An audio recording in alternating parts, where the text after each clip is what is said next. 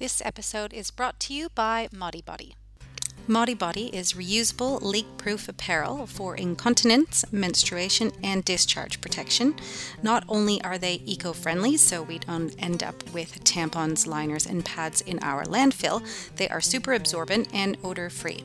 Simply wear, wash, and repeat. Modibody ranges from girls' sizes up to ladies size 26 Australian and offer all new customers a 30-day risk-free trial. Modibody is Australian designed and owned, and you can find them at modibody.com. Welcome to the Pelvic Health Podcast. I'm your host, Laurie Forner, a physiotherapist working in pelvic health, as well as a new student researcher on the fun, long road to a PhD, where we will be looking at pelvic floor problems and exercise. I'm here to bring you information from leading professionals on all aspects surrounding pelvic health for any gender and any age, from the vast range of pelvic floor problems to exercise and sport. Remember our disclaimer: materials and content in this podcast are intended as general information only and should not be substituted for medical advice, diagnosis, or treatment. Welcome back, everybody. If you are listening for the first time, thanks for joining us. I'm Laurie. I'd like to say a quick shout out to our patrons who have recently pledged $2 a month for the podcast. We have Marty Crosdale, Aaron Glace, I hope I said your last name right, I'm sorry if I didn't, Tennille Lloyd, and Sarah Howard. Thanks again for everyone. Thank you for listening. Again, even if you don't pledge to support the podcast, sharing it through social media or just listening, enjoying, actually means a lot to me. So let's get straight into today. I have Kathe Wallace, who is a physiotherapist. She is internationally recognized clinician, author, and lecturer in women's health in the evaluation and treatment of pelvic floor dysfunction. Kathe's been a physical therapist since 1976 and focused on the pelvic floor since 1988. She's a lifetime member of the American Physical Therapy Association. When you see APTA, I know what it stands for, but then trying to get it out of my brain sometimes doesn't work. I could re-record this, but hey, I'm human and I'm not going to. Okay, so she has helped on the APTA section on women's health establish the pelvic floor continuing education seminars. In 2006, she co-founded the professional and continuing education company, Herman & Wallace Incorporated, developing a series of pelvic floor training seminars for physical therapists. She's no longer affiliated with the company and now independently continues to develop pelvic floor related seminars and resources for healthcare providers and their patients. She is currently focusing on private patient consulting, mentoring, and developing professional training for physical therapists at the Pelvic Health Clinic in Seattle, Washington. Check out the show notes for her full bio, as well as a lot of the links that we talk about in this podcast. And today we are talking about her book, which is not new. It's actually about 5 years old, but it's called Reviving Your Sex Life After Childbirth. Now, we've spoken on this podcast previously about the importance of sexual intimacy in relationships, often surrounding pelvic pain. But today we're focusing on why this topic is important after a vaginal birth from a physical as well as psychological perspective. And you'll see within this conversation, you really can't take that psychological side out of sexual intimacy.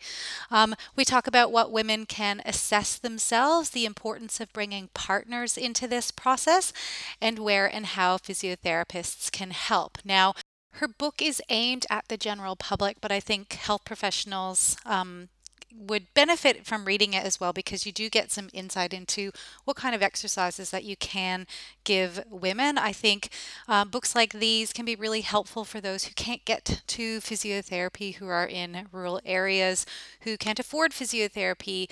We know the importance of seeing a physio who's working in this area, but any kind of education and self-help, I think, that we can direct women to is extremely beneficial. So I hope everybody gets some benefit from this podcast today.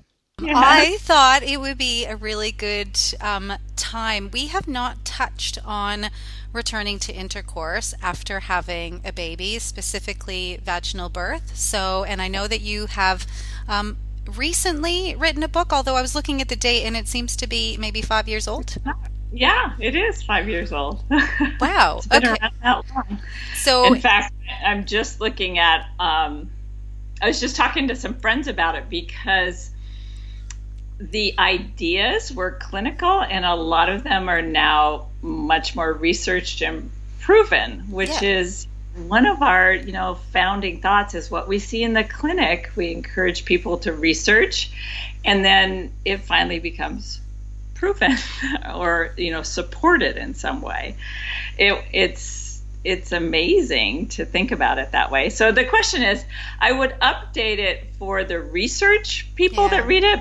It's written for the postpartum woman. It Yeah. wasn't written for a researcher. Yeah, or the No. health professionals. Although there's really good information in it for the health professional as well, because it's called Reviving Your Sex Life After Childbirth. Is that right?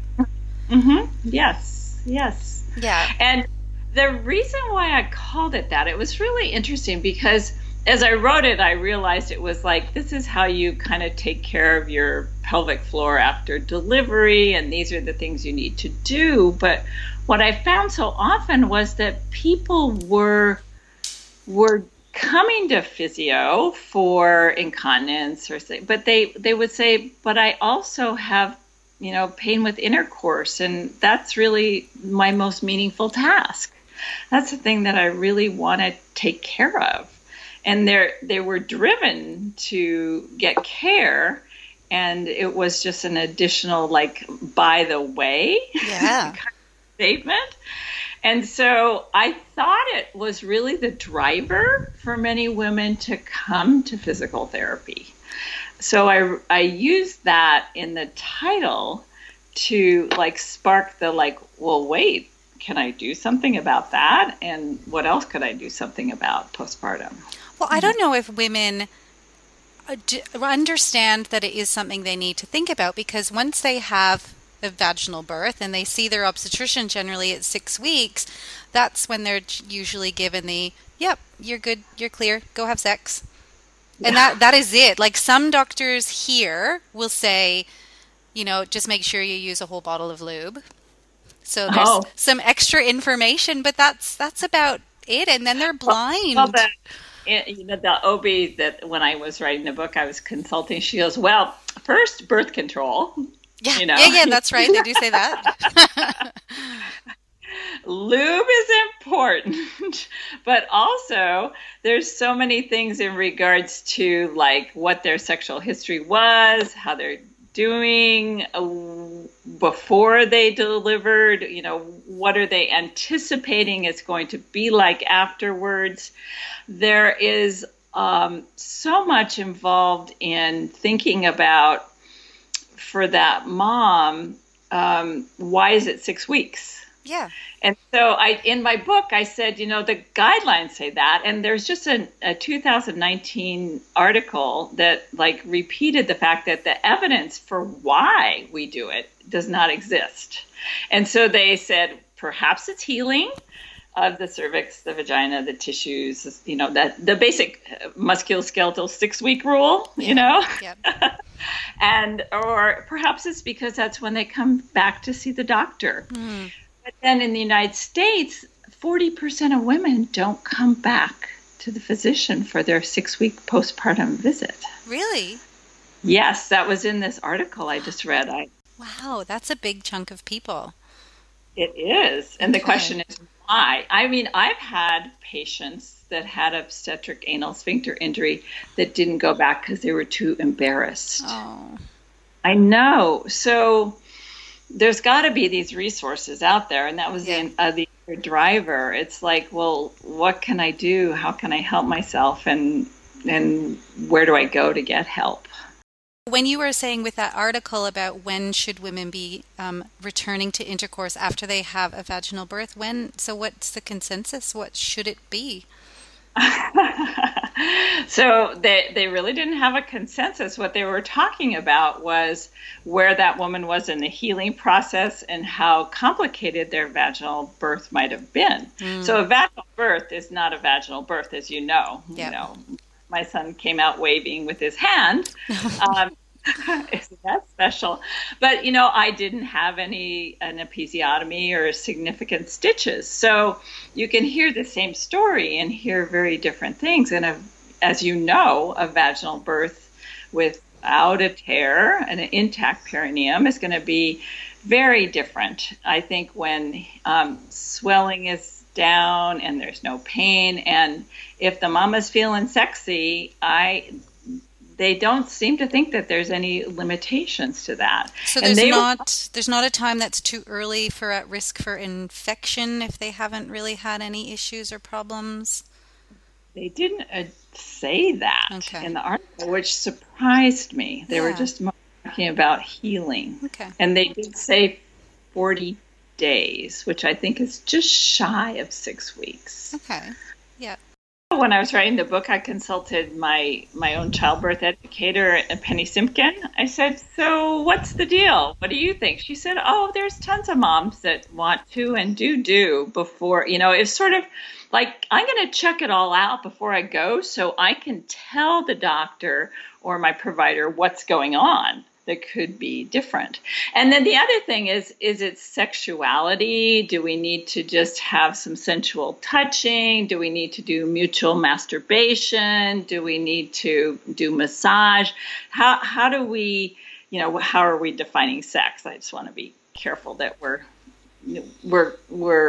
not just saying sex is just intercourse. Which I like that you brought that up, because I, in my mind, was thinking about it from a penetration point of view, whether or not that is a penis or if using any sex toys or fingers or anything. But if we think about, yes, some type of vaginal penetration, once they've had a vaginal birth, it was, generally that rule of thumb has been about 6 weeks. But if people have had, like you said, other kind of extensive trauma, stitches, episiotomy, forceps, or even just a lot of pain.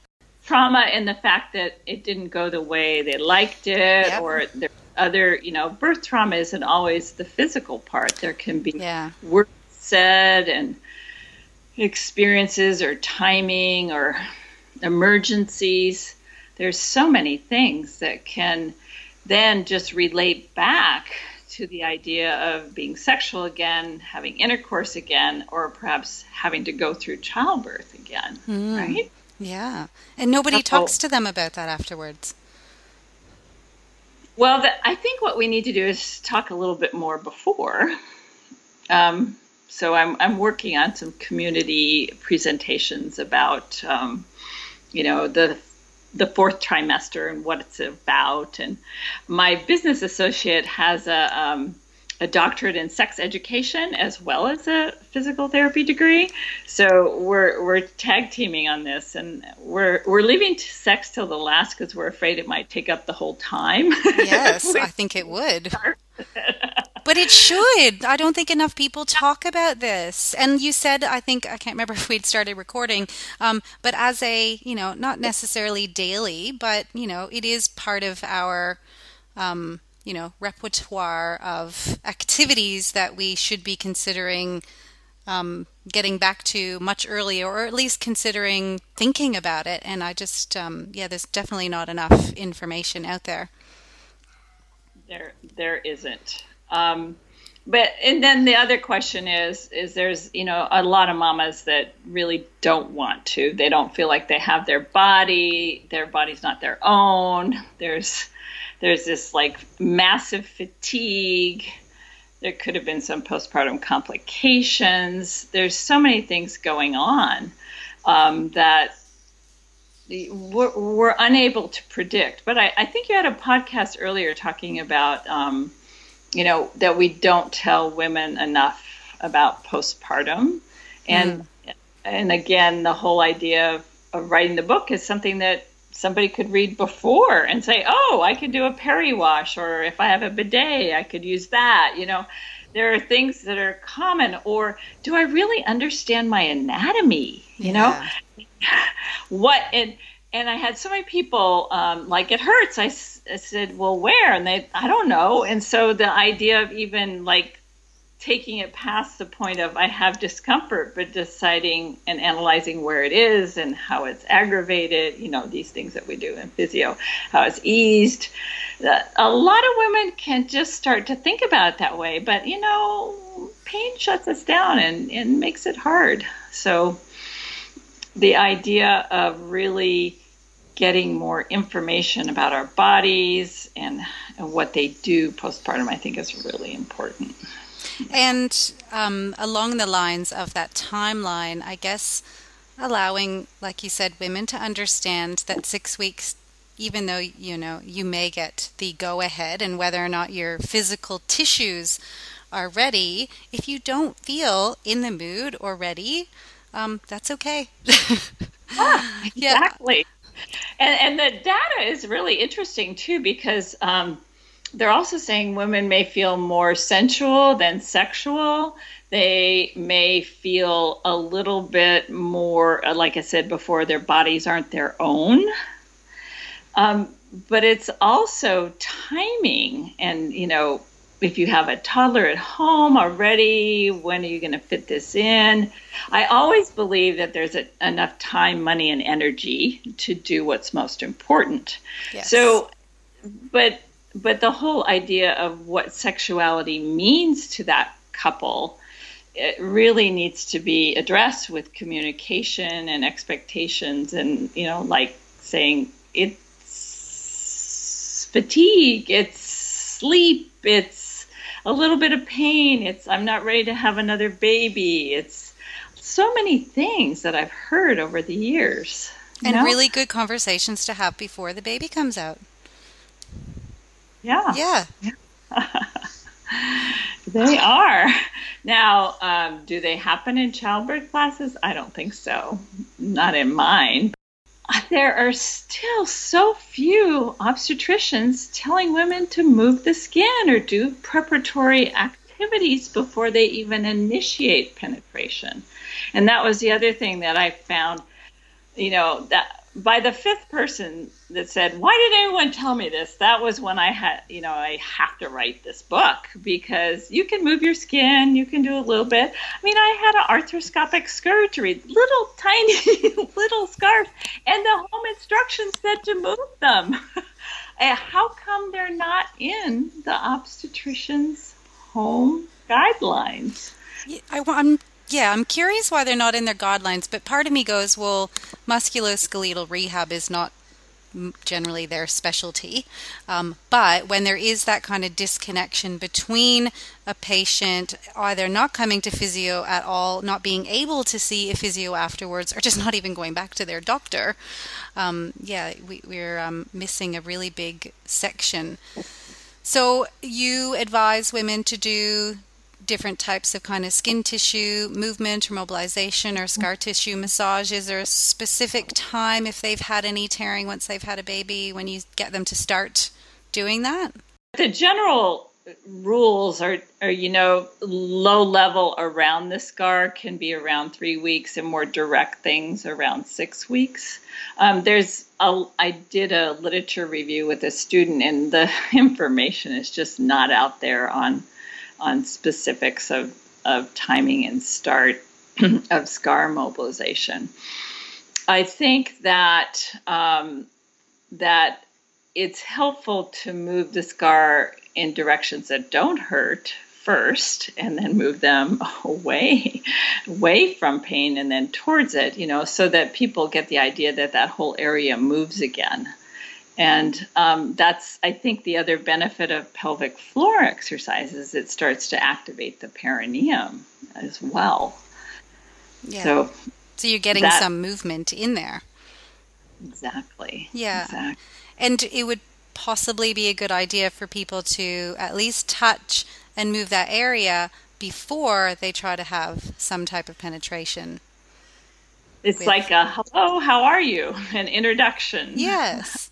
Right? And then if they knew that it was uncomfortable or painful, then, at least, either we can guide them or they understand, or I hope that they will learn to understand that, if a finger, if having a feel with your finger on the outside and sometimes on the inside is uncomfortable, something that's larger than a finger may be more uncomfortable.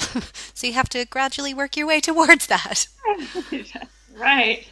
And there's a few that I've used vaginal dilators with for their confidence level and for their I need to feel that I can have this penetration and be in charge before they resume their partner activity. So, the thing with the dilators, and the reason why I did a little bit of the pelvic floor play, or some exercises to think about while you're using dilator, is it's very non-sexual unless you advise people to masturbate, to breathe, to use their energy differently, to really take into account the whole, trying to make it a little bit more like what really happens in the bedroom, right? Because some people felt just fine placing the dilator in, but they really didn't have the arousal, or they didn't really address their fears that were associated with it, or they came up more when there was penetration. So there's two things that I saw very often. It's the fears of what else it could be. Yeah. Trauma, another birth that doesn't go well, or just a little bit more information was out there. It was helpful for them to get that. Okay, so for those of you who don't know me very well, I am an environmental lover. I am Canadian at heart, even though I am now an Australian. And if I can find reusable products, I get really excited. It wasn't until I was older that I realized the amount of products that women use for their periods end up in landfill: pads, liners, tampons. It may not be as good for our body as we once thought, but it's definitely not good for the environment, which is why I got really excited when I found out about the sponsor of our show today. Modibody is reusable, leak-proof apparel for incontinence, menstruation, and discharge protection. Not only are they eco-friendly, so we don't end up with tampons, liners, and pads in our landfill, they are super absorbent and odor-free. Simply wear, wash, and repeat. Modibody ranges from girls' sizes up to ladies' size 26 Australian and offer all new customers a 30-day risk-free trial. Modibody is Australian designed and owned, and you can find them at modibody.com. Do you think that women, first-time women, after they have a vaginal birth, they get the clear to have intercourse, and if it wasn't too much of, if there wasn't a lot of psychological issues that came up that have possibly made them feel set back a little bit, if they are going to try to have intercourse the first time, do you think that they know or expect that it might be painful? That's an interesting question, because the perineum's painful after childbirth. Yeah. So I think there's what I was seeing was more fear that they might tear their episiotomy open, or that they're going to undo something. It's not the right time. That sort of thing is what I saw a little bit more frequently. Yeah.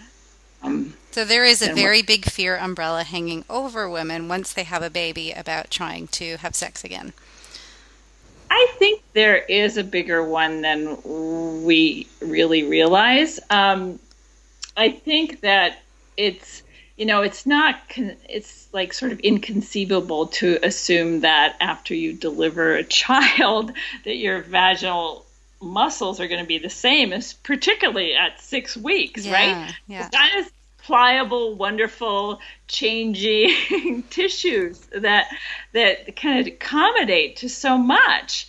But I think the other thing is that, the expression once postpartum, always postpartum. I think women think that this is how it's going to be for forever. The rest of their life. And if we can help them with the education and the information, I think we can help decrease some of those fears as well. Yeah. Yeah.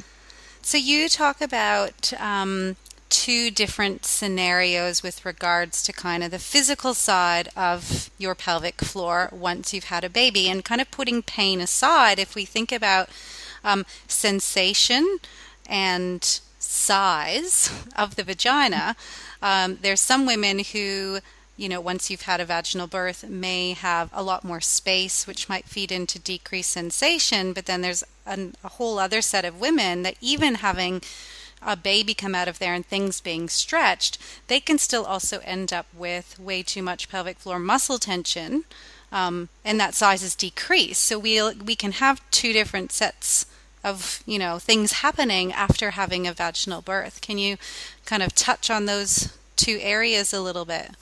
Yeah. So I think the biggest issue in postpartum pain with sexual activity that I was finding was holding tension in the muscles. And again, we already addressed fear. So that's where I think muscles that have been traumatized can change. There can be fear of leakage. And then that leads into this like overactive pelvic floor, or we also call it hypertonic pelvic floor, right? And those are the women that just need to understand that they're not at baseline with their pelvic floor musculature. And often women don't know prenatally what their pelvic floor status is. And that's a whole other podcast that we could talk about what we should do for that. But I've been trying to give out the Queensland questionnaire, just like, well, where are you today?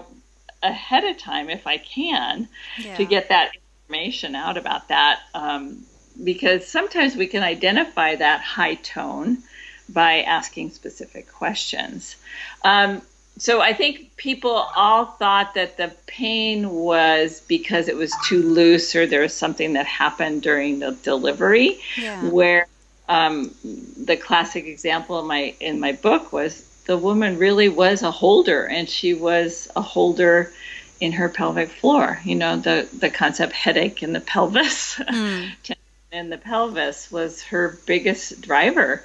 But it really helped to identify that. And I used just a simple EMG biofeedback for patients to really just get some imagery of circles and relaxation and opening, and understanding that there's so many changes that can occur in the vagina to help it be more in homeostasis, as we say.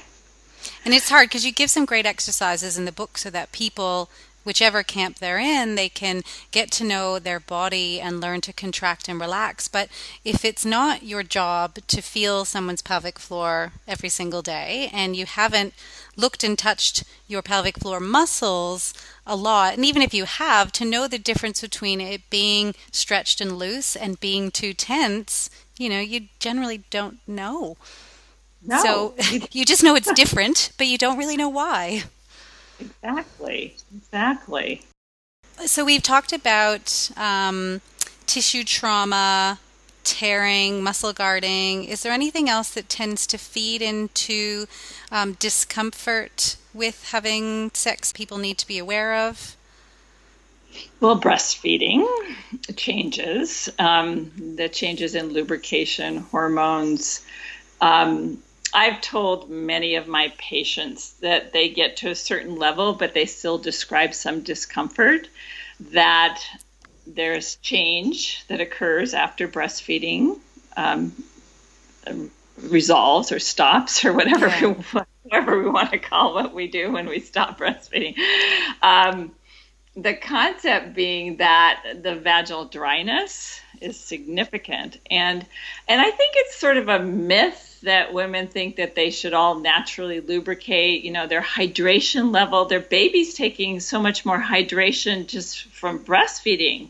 And if they're not doing that, they're not even getting adequate, hydration. They may sweat differently. And every woman has a certain ability to generate lubrication that's different. So I think that whole area of vaginal dryness is huge to consider. And I think that lube is not for just old people, quote unquote. I think that, that's like, oh my goodness, I'm going to have to start doing that. That's what old people do, or that's what, is something that's not who I am.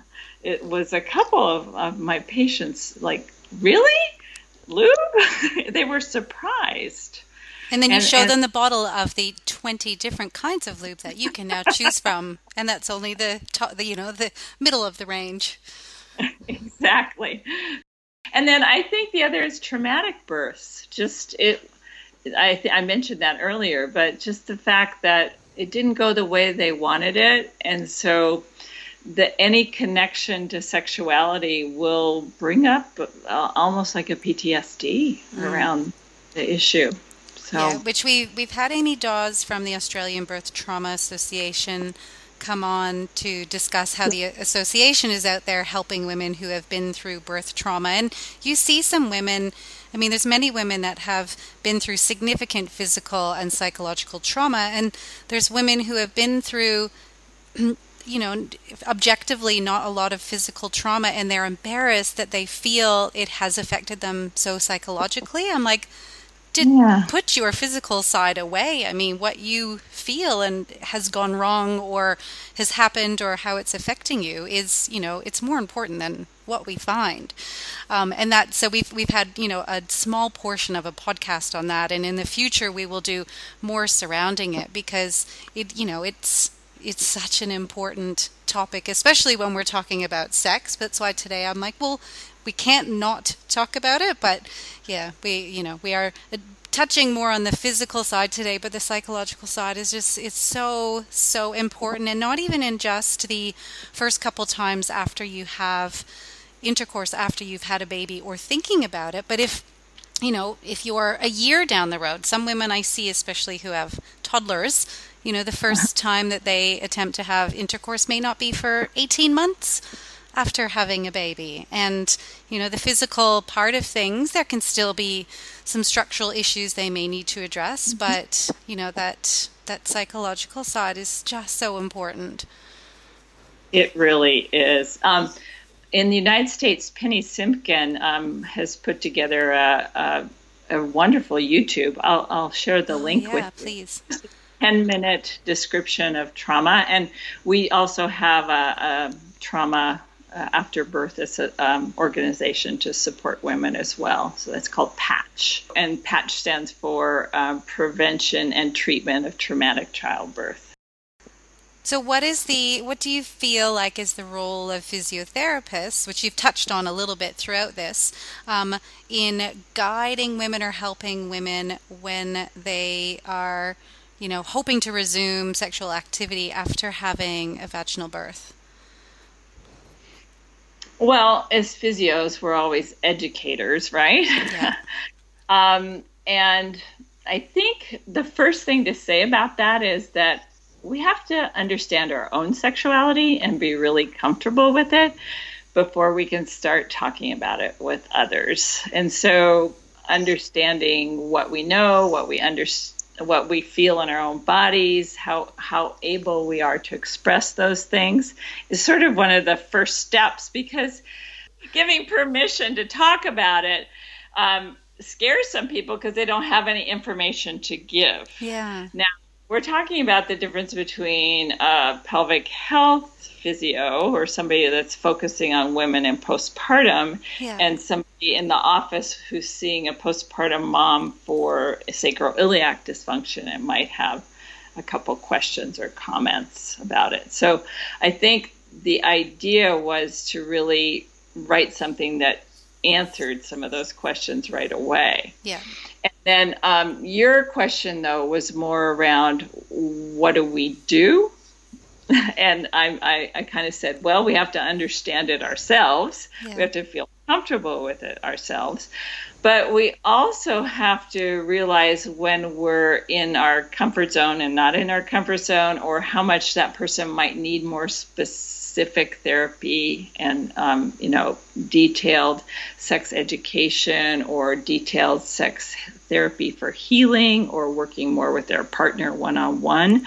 But I think involving partners is helpful, but women are different about that. Some of them want to do it themselves before they involve their partners, and some of them don't want to do anything without their partners, like the idea of using a dilator. I also said you could use fingers, or you could work with your partner with fingers to prep. So there's all these preparatory things that we can do with partners or without partners. So helping women understand that they're not alone is, again, another education piece I think is really helpful for this beginning. And as a pelvic floor physio, and as I've always tried to teach, is that you can't be involved in the pelvic floor and not talk about sexuality. Yeah. So we have to have some background information. We have to understand our own things. And I was fortunate enough to take sex education courses at the first hospital that I worked at many years ago, and interacted with many sex therapists to help me be more comfortable about what questions to ask and where to go. But there's, certifications in sexuality now. But, it gets to the point like, well, where am I starting to be a sex therapist? Yeah. Where am I? So it's like, I can give you this information. I've got this. And it launches so many people. But people know when they need a partner therapy, usually, particularly if you make some suggestions. Yeah. Right. So it's a roundabout way of saying, well, we can do a lot of things with the education that we provide. Yeah. But there's so more availability and information out there. Desire is usually there's two people. Yeah. You have to understand how they can understand what you're going through. I mean, all I try and bring in partners into therapy as soon as I can to help them understand and to talk to them about what we're doing and how they can support the woman and what's going on with them postpartum. It's been really helpful. A lot of my patients were fearful, actually, of bringing their partner in. Some of them don't want to tell them like what it felt like or how much it's hurt or some of the things. But then the other is that some men perceive the women as stronger and how beautiful and look what they've done for our relationship, and so there's that side of it that I think women forget because they have a hard time feeling sexy. Yeah. And it's like, this body doesn't feel sexy. I don't think stretch marks are sexy, but they can be to certain people. So that whole idea of am I still sexy? And then when the partner comes in, like, that's reinforced that they're supporting them and they really want that. So. Yeah. Which again comes to the psychological side again. Such an important role. I have a sexologist who will be coming on to talk about some things that women can do to help from their role, or because I'm very interested. Like you said, there's a border that sometimes we can cross that's a little bit kind of fuzzy, and at some point, there's always other people that we refer them on to see, but sometimes I'm like, well, where does one end and one start, and what are they doing different, and what's all the extra stuff that they do? So she's going to come on and talk about what she actually does with women once they've had, babies, and trying to get back into sexual intimacy, but from a sexologist point of view. I'm looking forward to it. I'm very curious because, again, I'm like, I don't know what you're doing. Was there anything specific that you wanted to let people know about, again, your book, or where they can find you, Are you on social media? Oh, yes, of course. Kathe Wallace, physical therapist and author, is my am on Instagram as well. I have a newsletter, so if you go to my website, kathewallace.com, you can follow me with my newsletter. I work with students at the University of Washington, and we do literature reviews, and I send out some things about that. So the World Wide Web has made it easy for us to all communicate. It's wonderful. Yeah. The book is also available with a click on the website or through Amazon.com. Yeah. So it's available, and I hope that we get to more women so that they are empowered to understand their body and their pelvic floor so much better. It's someday we'll have a woman say, well, they already told me that, instead of why didn't anyone tell me? Oh, that would be great. Again, thanks for the support with the podcast and taking your time for, missing part of your party. Hopefully you don't miss too much.